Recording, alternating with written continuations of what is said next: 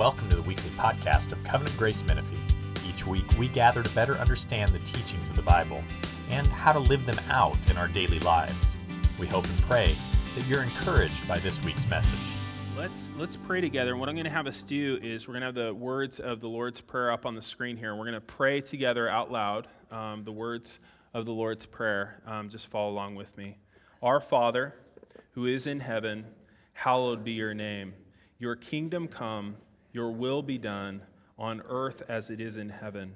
Give us this day our daily bread, and forgive us our debts as we also have forgiven our debtors.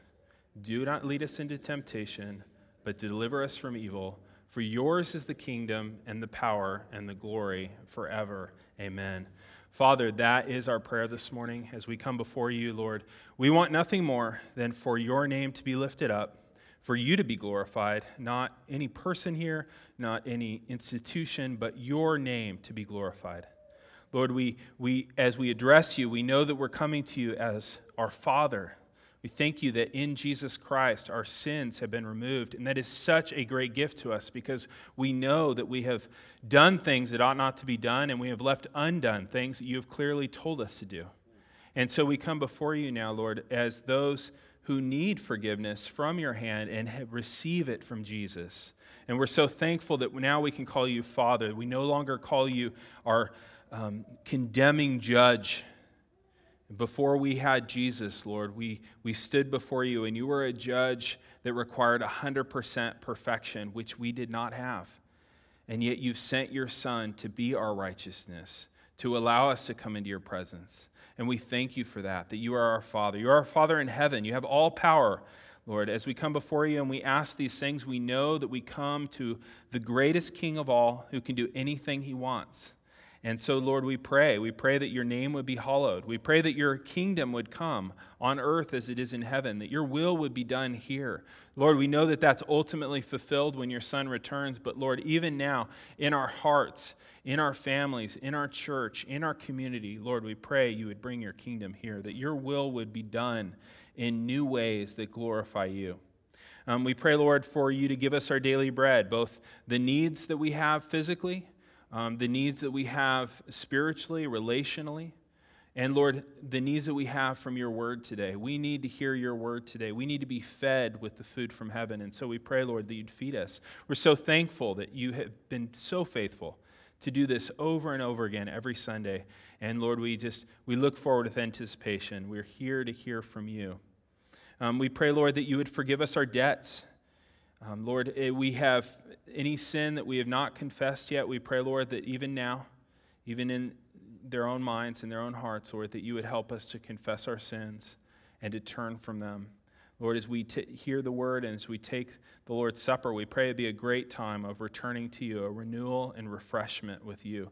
We pray, Lord, that you'd help us to forgive those who have sinned against us, Lord.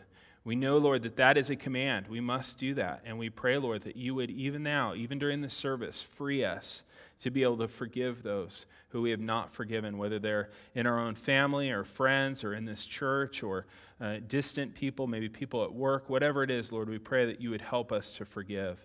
We pray, Lord, too, lead us not into temptation. We pray, Lord, that you would, as we encounter these trials, protect us from succumbing to temptation, protect us from succumbing to, as it says, the evil one. Deliver us from the evil one, we pray. Lord, yours is the kingdom and the power and the glory.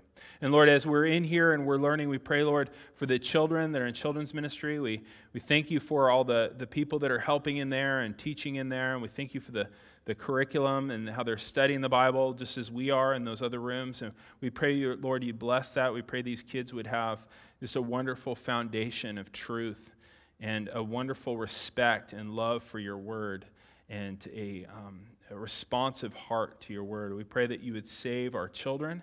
Lord, we pray that you bring them to saving faith.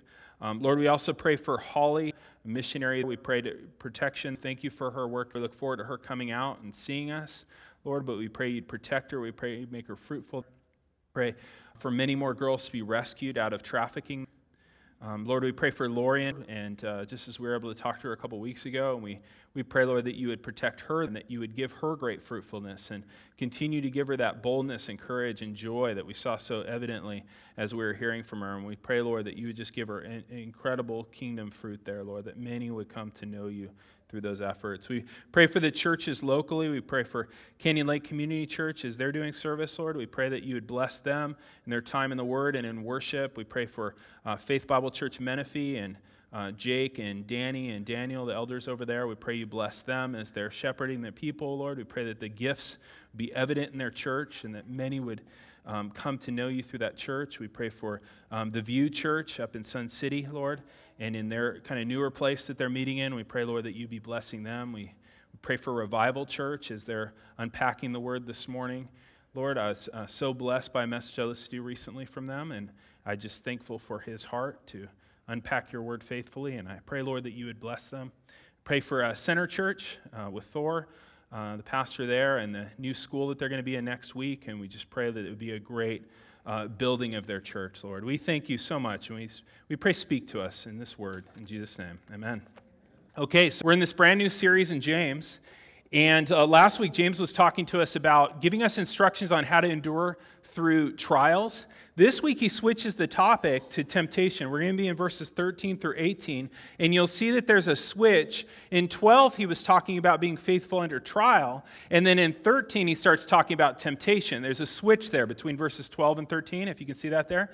And that word, parasmos, can be translated either way. It's interesting that the word for temptation, the word for trial are the same word there in the Greek. And there's a switch between verses 12 and 13 because the context demands it. And what he says in verse 13 is that God does try us. He does give us trials. He does give us testing, but he never tempts us. He never tempts us, but he does try us. Look at verse 13. He says, "Let no one say when he is tempted, I'm being tempted by God, for God cannot be tempted with evil, and he himself tempts no one." God does give his people trials or tests. We can look through the Old Testament and we can see examples of that, right? Abraham was tested by God, tried by God. Israel was, Judges 2, they were tested and tried by God. Hezekiah in 2 Chronicles was tested and tried by God. God does test and try our faith. He gives us trials, but he never tempts us. Never tempts us. You think, what's the difference? What's the difference between trial and temptation? How can it be that God gives us trials and tests, but not temptation? The difference, guys, is intent. Trials are intended for your good, to build up your faith. Temptation is intended for you to fall into sin. God gives us trials not to break our faith, but to give us opportunities for our faith. You guys remember the diagram from last week, that our faith, if we remain steadfast under trial, these trials, these testings, they give us steadfastness. And then that steadfastness, if we let it have its perfect work, makes us perfect and complete, lacking nothing, verse 4. And also God gives us the benefit of the crown of life in the world to come, verse 12. And so that's God's intention with the difficulties that come into our lives, is that the testing in that trial in verse 2 would be something that we would remain steadfast under, and then we would be made more like Christ, perfect and complete, lacking nothing, and obtain the crown of life. He has good intentions through our trials. And it makes sense, guys, that in the Greek, it's the same word for trial and temptation, because trials are a time of great temptation, aren't they? Every trial is a time of great temptation. It's a time of great confusion. It can even be a time of deception. It can be a time when we start to be deceived into trusting our own desires. It can be a time when we're deceived into mistrust or distrusting God and his desires. And actually, our verse has that exact structure. If you take a look at verse 16, it's kind of a hinge verse here, and I've got a little diagram about it here. But if you look at verse 16, so we're in 13 through 18, 16's right in the middle. And right in the middle, he says, "Do not be deceived, my beloved brothers and sisters." And you might think, well, which thing is he talking about? Is he talking about what came before? Like, don't be deceived that about your own desires and that temptation comes from within? Or should we not be deceived thinking that God isn't good? Verses 17 through 18. I think it's both. I think that it's kind of a hinge command there. Do not be deceived. And he's pointing in both directions. Don't be deceived by your own desires, up here 13 through 15. And also don't be deceived in distrusting God's goodness, verses 17 through 18. And those really are the core temptations, aren't they? Those are the core temptations. In any trial, in any temptation, you start to think, well, maybe I know better than God. I know God's commanded these things, but I'm in a real tough spot. Maybe I know better.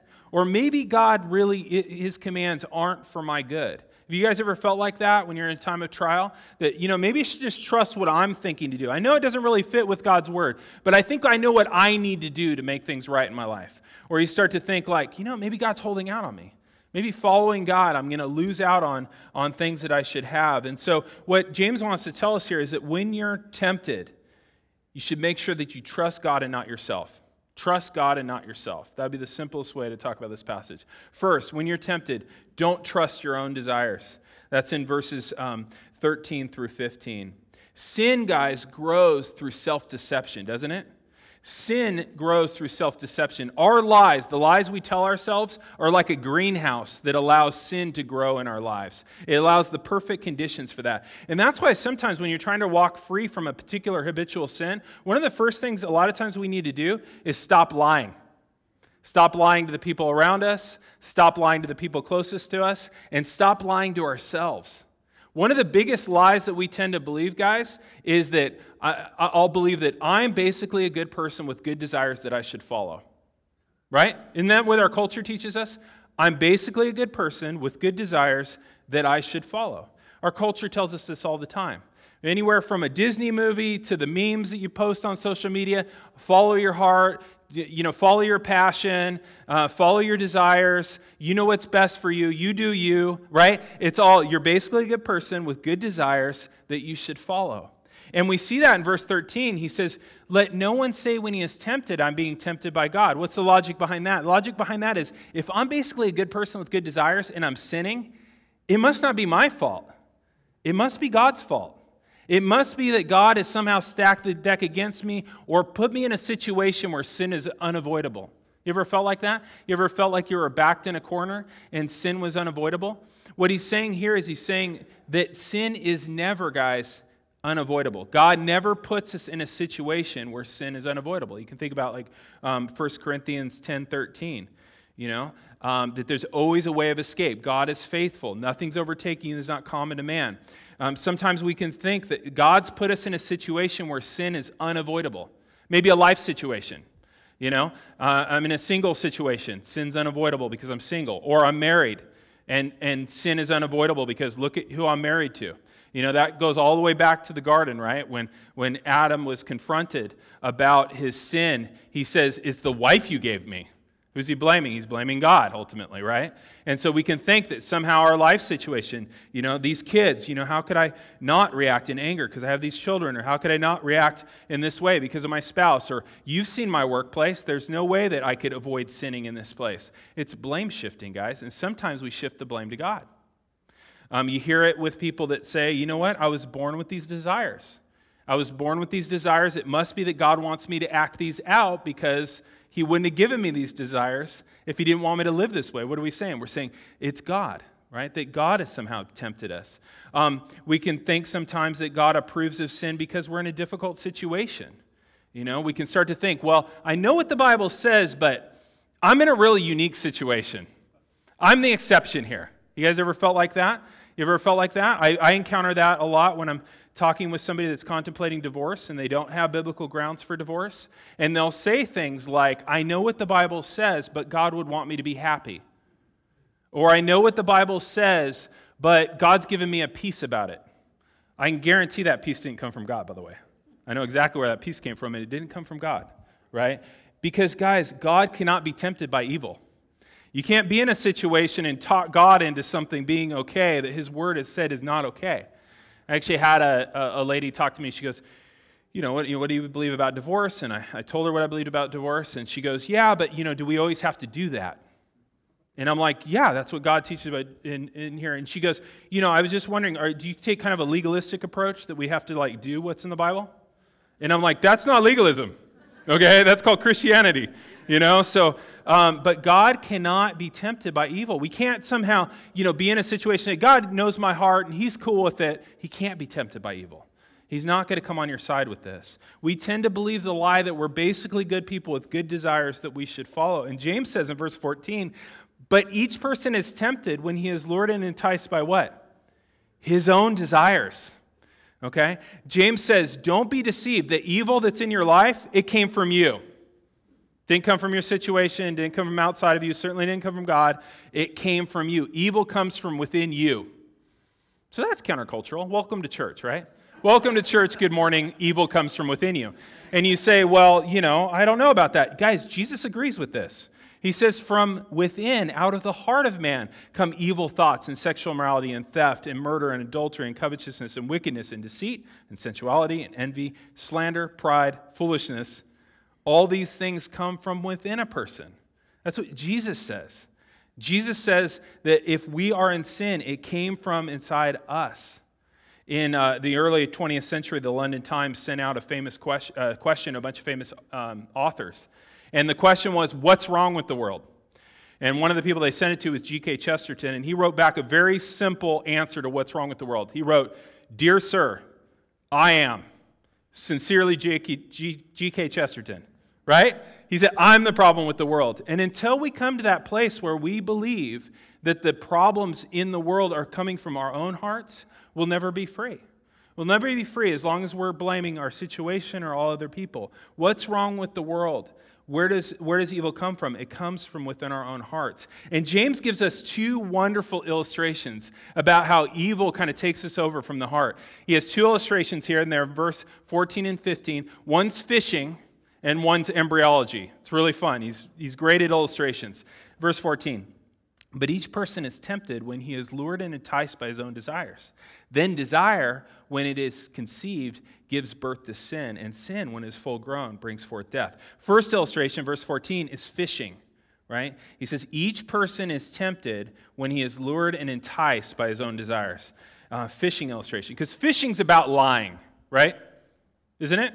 Fishing is a big game of lying. And I'm not talking about what size your fish were. I'm talking about you got to lie to that fish, right? You got to lie to that fish. No fish willingly gets hooked, dragged, and gutted. Okay? No fish is like, cool, sign me up, right? They have to be tricked. Same with you. You have to be tricked. Nobody's going to, if they saw all the terms and conditions of sin and what it brings and stuff, would go sign me up. You have to be tricked. Guys, sin is a baited hook. It deceives you. Sin promises something it will never give you. And in the end, you end up hooked, dragged, and gutted.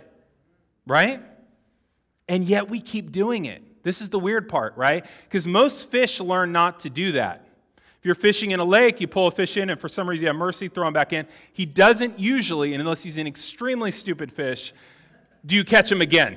I have had that happen, but that's pretty rare. But not for us, guys. If you're stuck in a cycle of habitual sin, you probably believe the same lies over and over again. And so if you're going to come to a place where you're going to be successful against temptation, you have to be smarter than a fish. Right? We have to get smarter than a fish. Every gutted fish has two things in common. They lingered around the bait, and then they believe the bait's lie. Okay? There was always a lingering, and there was always a believing of lies. First, the lingering. Look at verse 14. He says, each person is tempted when he is lured by his own desire. That word lured is like dragged, and I don't think this is yet talking about the fish being reeled in. I think this is about the magnetic draw of sin, of temptation, that sin has a magnetic draw to it, that the closer you are to it, the stronger it is. It's like being near a black hole. The closer you are to the black hole, the stronger the pull. The closer you linger around sin, the stronger it pulls you in. It's not smart, guys, for us to hang around the bait and see if the gravity will drag us in. And yet we often do. Proverbs 5:8, warning his son against adultery, he says about the adulteress, keep your way far from her house. Do not go near her door, right? A lot of us don't have that kind of sense that we need to stay far. This lingering is the difference between Joseph and King David, right? Joseph ran. King David lingered. He thought about it a little more. And I just want to ask you this morning, are there people or accounts that you need to unfollow online? Are there people that right now you need to stop private messaging? Right? Are there things that you should stop watching? Are there people you need to avoid? Are there websites you need to quit going to? Are there food and drink that you need to stop stocking in your house? And say, well, I fell into alcoholism again. I fell into drunkenness again. And it's like, well, where did you get it? In my cupboard. It's like, well, or somebody has a really hard time controlling what they eat and stuff like that, Don't stock it in your house. The closer you are to something, the stronger the gravity. It lures us in. Are there books or podcasts or YouTube channels that are not helping you? If you're caught in habitual sin, guys, by now you know exactly where the baited hook is. You know exactly where it is. You've been hooked by it so many times. And so don't linger waiting to get lured in. You know Lot in Genesis, he turned his tent door towards Sodom long before he moved there. And then I almost imagine his tent having like little feet like a cartoon. That's probably the way it went, right? Closer, and then he's basically like the mayor, right? Because he just slowly drifted in. Turn your tent away from Sodom and turn your door the other way. Also, in addition to lingering, every fish has this in common. They believe the lie.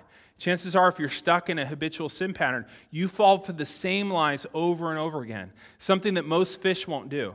Guys, imagine this. Imagine, a salesman comes to your door every day and sells you the same overpriced vacuum.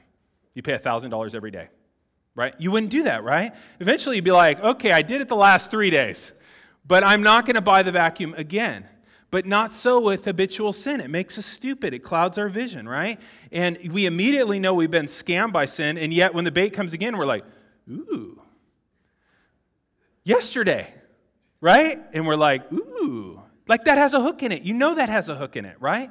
If you're struggling to break free from some habitual sin, one thing that's super practical, and I give this as an assignment to guys that are dealing with like substance abuse or pornography or things like that, is write out the specific lies that sin makes you believe right before you do it. And they'll be the standard ones. It's the same, probably 6 or 7. It's really interesting when I've given this assignment to guys who struggle with pornography, and women do too, by the way, to almost the same degree. But I only counsel the men with that. What's interesting is it's the same lies. I say write down the lies that pornography tells you that makes you do it, that kind of convinces you to go ahead and do it. And it's the exact same lies every time. And I won't tell you what they are, but I would be interested in seeing yours. If that's something you struggle with, send it to me. Let's talk about it. Write down the lies you believe. Write yourself a letter. When you're sane, when you're like thinking clearly, you just got, scammed by sin one more time, write a letter to yourself. Hey, address it to yourself. Hey, Eric, you're probably thinking this, this, and this. These are not true. Here's the scripture, right? Write a letter, your sane self, writing to your future stupid self. Right? A list of the things that you're inclined to believe, right? Because, you can set it for an email that would periodically email you, just kind of randomly, and then just pray to the Lord, like, Lord, have that email show up on the day I need it, right?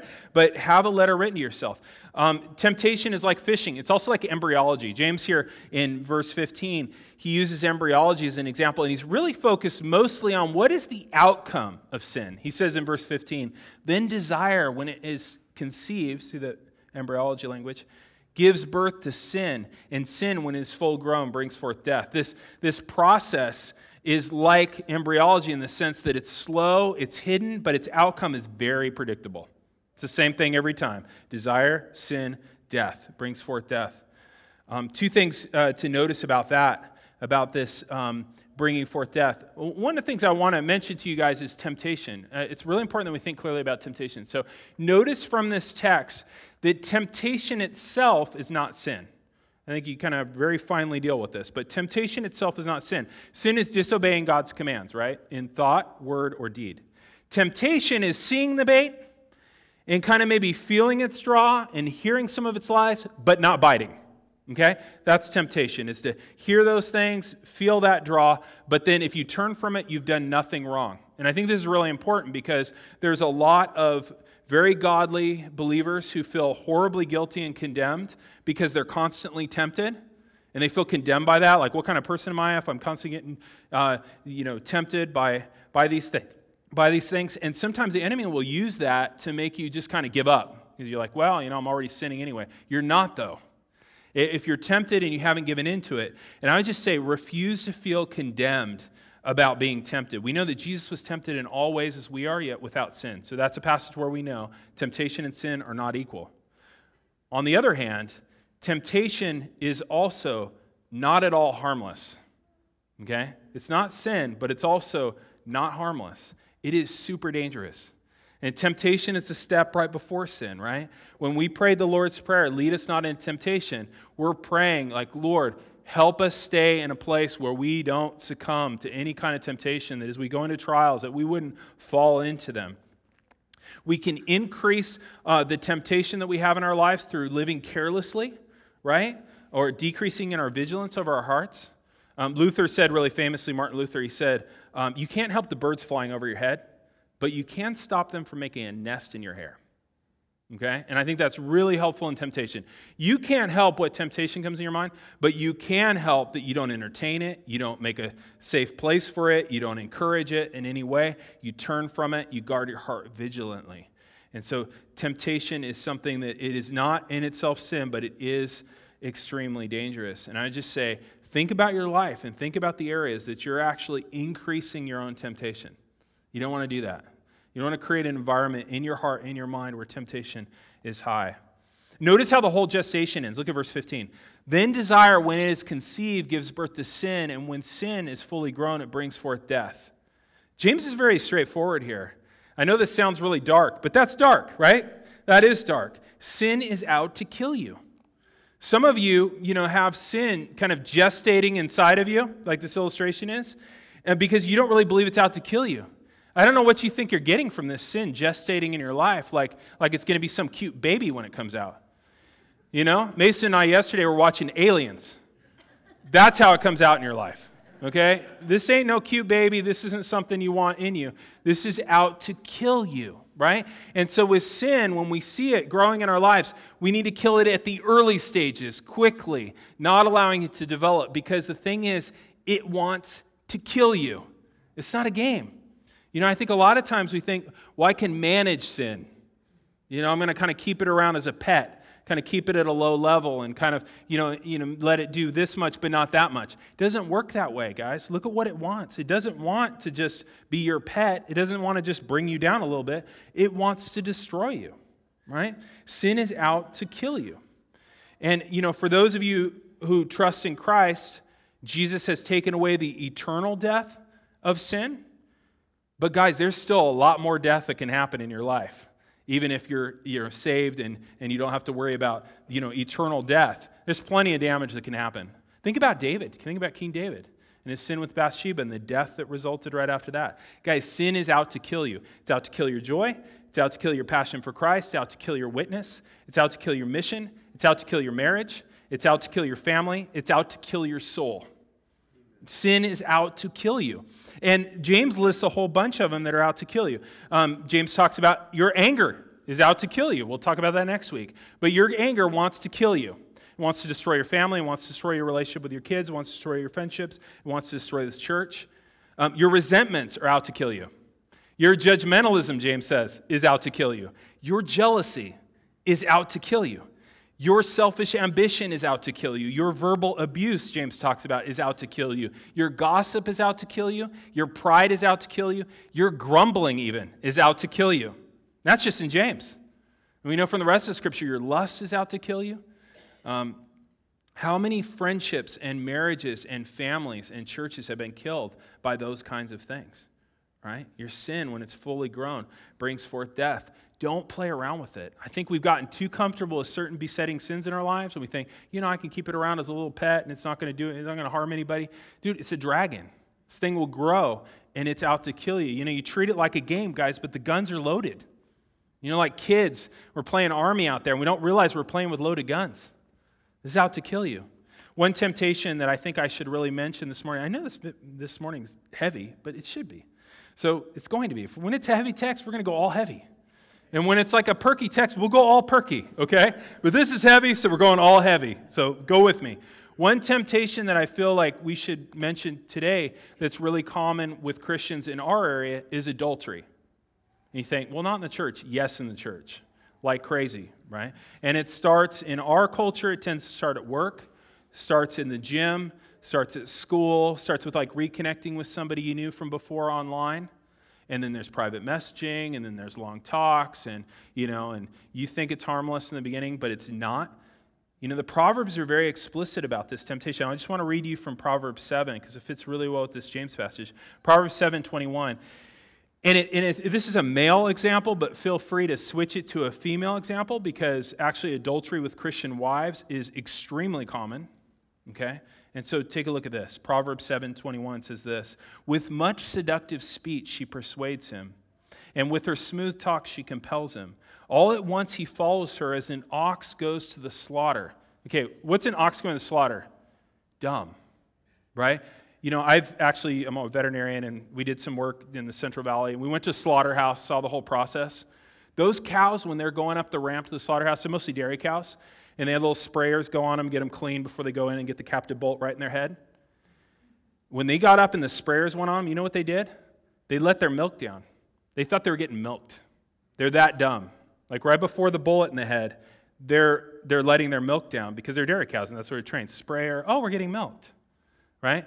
That's the way sin works, is it entices us and confuses us and makes us, not sober-minded anymore. So like an ox, it goes to the slaughter, and as a stag is caught till an arrow pierces its liver, as a bird rushes into a snare, he does not know that it will cost him his life. Underline that. He does not know that it will cost him his life. So there's all those rationalizations like, oh, it'll be fine, even if I move on with this other person, my kids will be fine, everything's going to be fine. It's not going to be fine. It'll cost you your life. Listen to me and be attentive to my words, he says. Do not let your heart turn aside to her ways. Do not stray into her path. For many a victim as she laid low, as her slain are a mighty throng. Her house is the way to Sheol. It goes down to the chambers of death. Now, that fits perfectly with James, right? And so some of you guys, you need to wake up. Sin is out to kill you. Treat it as the deadly threat that it is. And I love John Owen. John Owen has a book, Mortification of Sin. Awesome book to read. And he says, be killing sin before it's killing you. Like it's war. That's all there is to it. And we have weapons against this. We have weapons of prayer. If you're in a place, and maybe that's not your temptation, it's not adultery, but some other temptation, have you prayed and fasted until God changed your heart? Because I think it's so interesting. You'll talk to people and they'll talk about, the sin, it keeps sucking me in, I don't have no power. And it's like, have you prayed and fasted until this changes? Like, have you taken this seriously in prayer? And if you're, not in a good place, prayer. God's word, guys. We got to know God's word. We got to believe it. We got to make this book somehow our own thoughts. Like this needs to become our thoughts. We need to trust it. We need to trust it more than anything that we think in our own minds. We need to trust this more than our own thoughts. We come to go, well, that sounds judgmental. We need to go like, that's my problem, right? Or, wow, I don't know if that's always true. That's my problem, right? We need to assume that this is right and we're wrong every time, right? It's God's word. The other great, powerful weapon you have against temptation is Christian friendship. Take a look at Hebrews 3. This is such an awesome passage. You really should turn here. Hebrews 3:12. Hebrews 3:12. Underline it, star it. It says this. Take care, brothers and sisters, lest there be in any of you an evil, unbelieving heart leading you to fall away from the living God. But exhort one another every day, as long as it is called today, that none of you may be hardened by the deceitfulness of sin. Guys, one of the best weapons that you have against temptation, against being kind of dragged in and lured and enticed and sin being out to kill you is Christian friendship. That's what this is. This is Christian friendship. This is what real Christian friendship looks like. That you would confess your sin to a friend who will actually hold you accountable, right? You know what that's called? Military term? That's burning the bridge. You have an army, they're going into another country. They go across the bridge in foreign land so that they won't turn around. They won't retreat. What do they do? Burn the bridge. Or burn the boats is another option. You're basically burning your way out. When you come to a friend, a good Christian friend, you say, this is my temptation. This is the sin I'm falling into. I need help. You know what you're doing? You're lighting that thing on fire. And it's awesome. And you should do it today. Do it while you still feel like you can do it. Burn the bridge. Right? Because you need somebody that's going to hold you accountable, that's going to speak truth to you. One of the effects of sin, it's called the noetic effect of sin. And the noetic effect of sin means that sin makes us stupid. Isn't it? It's like an anesthesia. That's why in the New Testament it talks a lot about sober-minded. It's not necessarily talking sober-minded there about not being drunk, though that fits in there. It's about a set of mind that's foggy. And you guys all remember before you were Christians, you had a really foggy sense of who God is and what was right. And when we're being drawn into temptation, we're not thinking straight, right? There's that old Greek myth about, there was a group of guys and they were sailing in and they knew they were coming into an area where the sirens would be singing. They look like beautiful women, but they're really not. They're these creatures that lure you in and make your ship burst up and you drown, right? That's what the sirens do. They sing, but you come in. And so right before they came in, the captain, he goes, tie me to the mast and shove wax in my ears so that when I hear that call, I won't succumb to it. That's what we do when we submit to Christian friends, is we say, there are going to be times when I'm not thinking straight, and I want you to tie me up. I want you to keep me in the right place, because I'm not going to think straight when I'm in temptation. I need somebody to call me out on this. And guys, it's super amazing, actually, how many people in our church do this. It's a huge evidence of grace. So people talk about, well, in church, people put on their church face, and they kind of fake and think everything's okay. Not here, not well. If you are doing it, you're not doing it very well. Because I see a lot of people sharing their sin, talking really frankly about where they're at, saying, keep me accountable, pray for me, meet with me, give me scripture, help me to keep going. And that's a huge evidence of God's grace, guys. There's nothing better than that. And so if from this message somebody, confesses some serious sin to you, the first thing you should think is not, oh my gosh, how could you do that? No. First thing you think is, God's at work. This is a huge evidence of grace. People are sometimes surprised by how excited I am when I hear some horrible sin somebody confesses to me. My first thought is like, God's at work. This is great. Let's tackle this together. We have a solution in Scripture for this. There's no solution for you staying and hiding, but you've talked it out, and it's huge evidence of God's grace, guys.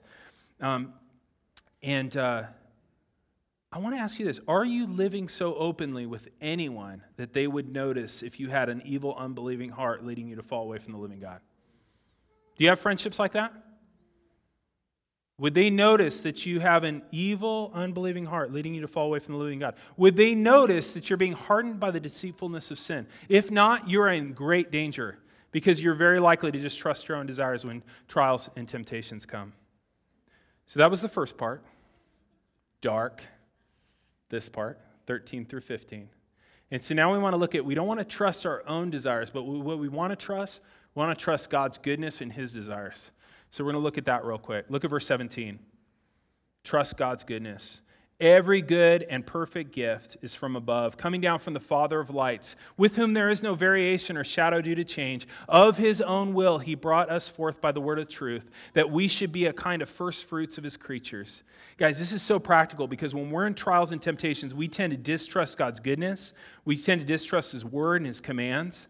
And we're only going to obey Him to the extent that we actually trust Him, right? And so what sin wants to do is it wants you to erode your sense of God's goodness. You think, well, perhaps He doesn't have my best interests in mind, or perhaps, I know better. But James wants to show us how good God is. The first thing he does is he says that every good gift comes exclusively from God. Look at verse 17 again. Every good and perfect gift is from above, from the Father of lights. Notice that James isn't just saying that all the gifts from God are good. He's saying that all the good gifts are from God. That's a different thing, right? There aren't any good gifts apart from God. God is the giver of all good gifts. And this helps us, guys, because we tend to believe lies like that God's keeping good things from me. According to verse 15, He's just keeping death from you.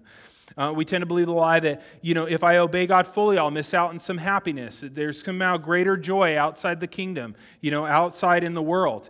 Some of you guys start to think that, like living the Christian life, to you, it feels like living in Alcatraz. And you can see the city life across the bay in San Francisco. You see the lights, you hear the parties, and you think, God is keeping all happiness from me. That's when sin is deceiving you. That's when you're getting that hardened heart. Because, guys, God gives every good and perfect gift. There are no good gifts outside of His kingdom. He's keeping you from Alcatraz. He's keeping you from slavery to sin. Also, God is unchangeably good in Himself. Look at verse 17 again. It says, He's the Father of lights, with whom there is no variation or shadow due to change. These lights here are most likely the heavenly lights, like sun, moon, stars, and planets, because the word variation and shadow were actually in that time astronomy terms. What he's saying here is that God's goodness doesn't change and it has no shadow. His goodness has no variation. God's goodness doesn't change like the sun and the moon and the planets and stars do. I've got this app, Sky Guide, where I'll look and see where Mars is and see where Jupiter is and things like that. You can find all these things. You can just see them without a telescope if you use one of these apps. Because they move around. I mean, we're moving, they're moving. There's lots of movement.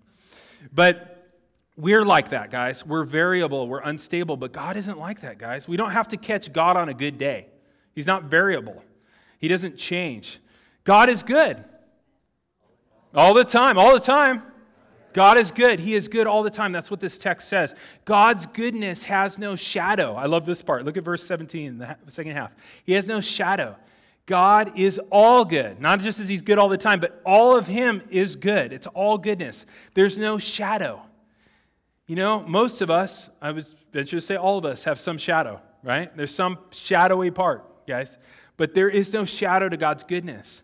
If you want to see God's perfect, shadowless goodness, take a look at Jesus. Take a look at his life. Jesus said that anyone who's seen me has seen the Father. I mean, think about Jesus' goodness even in the last week of his life. Think about him weeping over Jerusalem and the mercy of his goodness there. Think of his goodness in his life-giving teaching. Or think of Jesus' goodness in humbly washing his disciples' feet. Or think of Jesus' goodness in offering himself to the soldiers and he says, let my disciples go. Right? Or think of his goodness in taking our place on the cross, dying for your sin. Because, guys, you're not saved by your ability to resist sin. You're saved by Jesus' ability to resist sin. That he is your perfect righteousness. He is the one who resisted all sin. And, guys, in Jesus' life, there's no shadow. You know, you don't look at Jesus' life and go, yeah, it was all pretty good except this part, right? 100% light.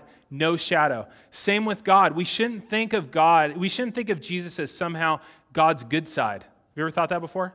You know, there's God and kind of his good side is Jesus, right? That's the part that, you know, is good, and maybe there's some darker side to God. But Jesus said, if anyone has seen me, he's seen the Father. When you look at Jesus' life, you're seeing exactly what God's like. You believe that? When you look at Jesus, you're seeing exactly what God's like. Michael Reeves said this, there is no God in heaven who is unlike Jesus. Let us then be rid of that horrible, sly idea that behind Jesus, the friend of sinners, there is a more sinister being that is thinner on compassion and grace. It can never be. Jesus said, if you've seen me, you've seen the Father. We're the shadows. He's the light. And he's drawn us out of the darkness to confess our sin, and he's put the life of Jesus in us. And he's making all things good, guys.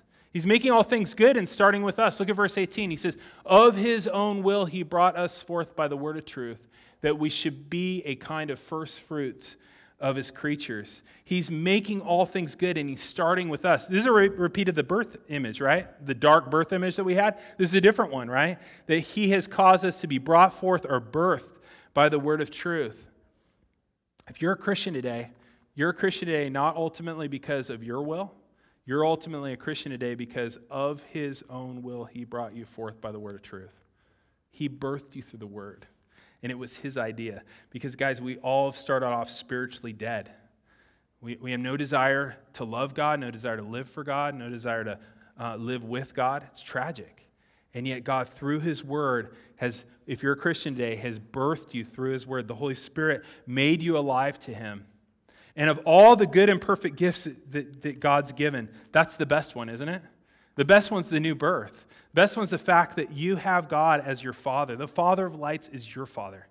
And now he's teaching you to become more and more the kid you should be with him. And so all of our trials and temptations, guys, we've got to remember that God is making all things new. He's making all things new. What did he call us here? That we should be what? The first fruits of his creatures. What is he saying here? He's saying that we are actually the beginning of a harvest. And the full harvest is the new creation. He's going to make the whole world new. The whole physical world he's going to make new. You can read about it at the end of the book of Revelation, 21 and 22. And we're the first fruits of that, guys.